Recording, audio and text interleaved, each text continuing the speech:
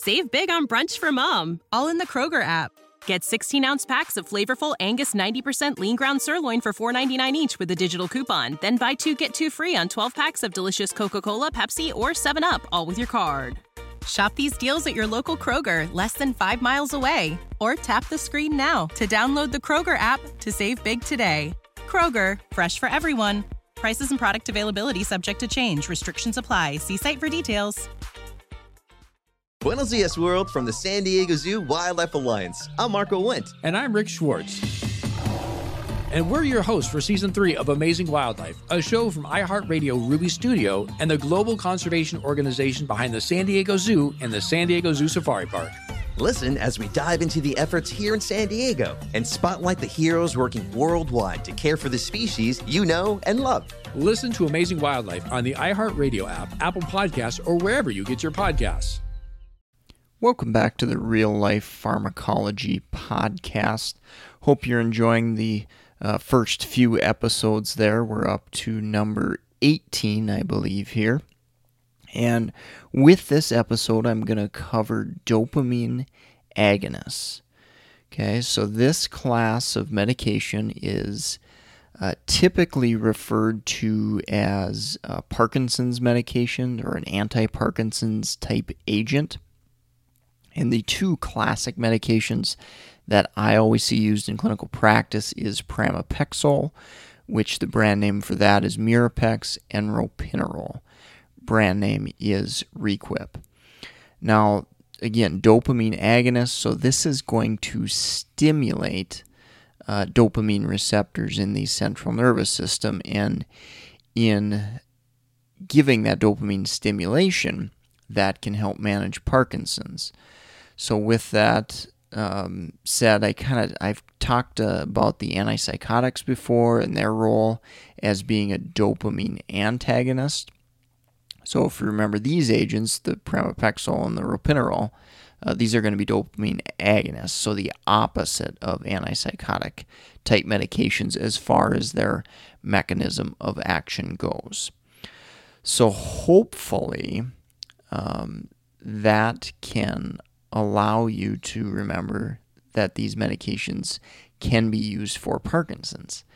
In clinical practice, however, most often I see these medications used for restless leg syndrome. So very important distinction to remember there. Memorable side effects from these medications: orthostasis can happen. Rarely I've seen edema happen or kind of swelling around the ankles.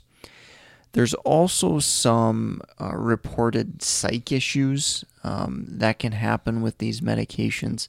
So kind of unique obsessive compulsive type symptoms, maybe excessive gambling, excessive eating, things like that. Again, these are pretty rare that that's going to happen, but in a case scenario, maybe where you're asked a question on an exam or you're working with patients in real life, if you see these medications started and you notice a change in cognition, in behavioral issues, there is a rare potential that the Mirapex or Requip could contribute to that. As far as administration of these medications, one telltale sign, typically, not always, but one telltale sign to look at the medication and identify if patients are taking this for restless leg syndrome or if they're taking it for Parkinson's. Oftentimes, most patients struggle with restless leg syndrome at night. So if you see these medications just dosed at night, very, very likely, probably 90+% of the time, that medication, the dopamine agonist, will be being used for restless leg syndrome. Now, if you see it all throughout the day, maybe dose 2-3 times a day, that's probably going to be for Parkinson's, but I have seen it used for patients who struggle with restless leg all throughout the day. So again, if you see it just at night, it's typically probably just going to be for restless leg. If you see it dosed all throughout the day, it could definitely be for Parkinson's or restless legs. One really important thing I want you to remember as far as restless leg and the medication management in using dopamine agonists is I always look at a ferritin level or try to assess if patients are potentially anemic or have any type of iron deficiency going on. Iron deficiency is one really important medical cause of restless leg syndrome. So before a medication like the dopamine agonists, the Mirapex and Requip are added, I definitely take a peek and make sure the patients are not deficient in iron, as that can be the cause, and we don't want to add on new medications when we can potentially resolve the restless leg syndrome in another manner. One other important point I want to make before finishing up here, with the restless leg syndrome medications, when these meds are being used, I really try to make sure that these medications are reassessed long term. This is an easy class of meds that can just kind of get added at one point for restless leg syndrome.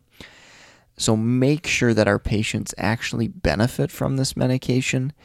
If they're not seeing benefit from it, definitely need to get rid of that medication, because we're just adding more medications without providing any benefit.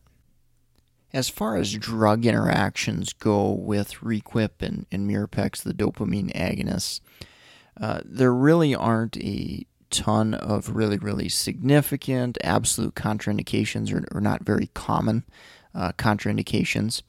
So I kind of think about it mechanistically. So drug interactions, so antipsychotics, these are dopamine blockers. I kind of mentioned that before. These have the potential to oppose the effects of a dopamine agonist and reduce the effectiveness of a dopamine agonist. So that's kind of an obvious one, but keep in mind they can kind of fight against each other in the way they interact. I mentioned side effect profile, orthostasis happening, GI complaints happening, particularly with the orthostasis.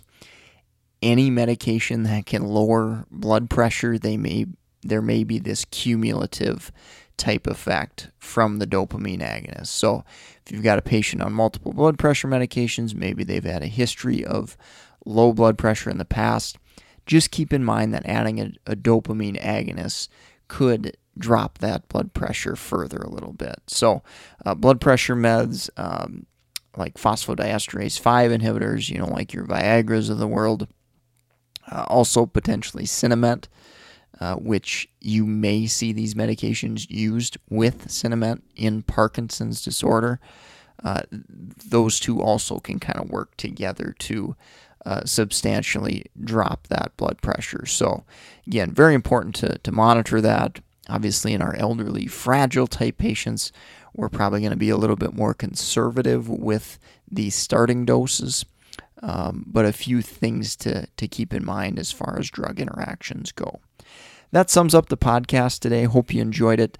RealLifePharmacology.com, a free 200 top 200 drug medication study guide I've got for you, where I really highlight very highly testable pearls that you can use. It's a 31-page PDF, so very big document, and I really tried to make important notes to help you prepare or study for your pharmacology exam, board exam, whatever you're looking to try to pass and ultimately accomplish. So thanks for listening. Again, reallifepharmacology.com. Check it out, and have a great rest of your day. Save big on brunch for mom, all in the Kroger app. Get 16-ounce packs of flavorful Angus 90% lean ground sirloin for $4.99 each with a digital coupon. Then buy 2, get 2 free on 12 packs of delicious Coca-Cola, Pepsi, or 7-Up, all with your card. Shop these deals at your local Kroger, less than 5 miles away. Or tap the screen now to download the Kroger app to save big today. Kroger, fresh for everyone. Prices and product availability subject to change. Restrictions apply. See site for details. Buenos dias, world, from the San Diego Zoo Wildlife Alliance. I'm Marco Wendt. And I'm Rick Schwartz. And we're your hosts for Season 3 of Amazing Wildlife, a show from iHeartRadio Ruby Studio and the global conservation organization behind the San Diego Zoo and the San Diego Zoo Safari Park.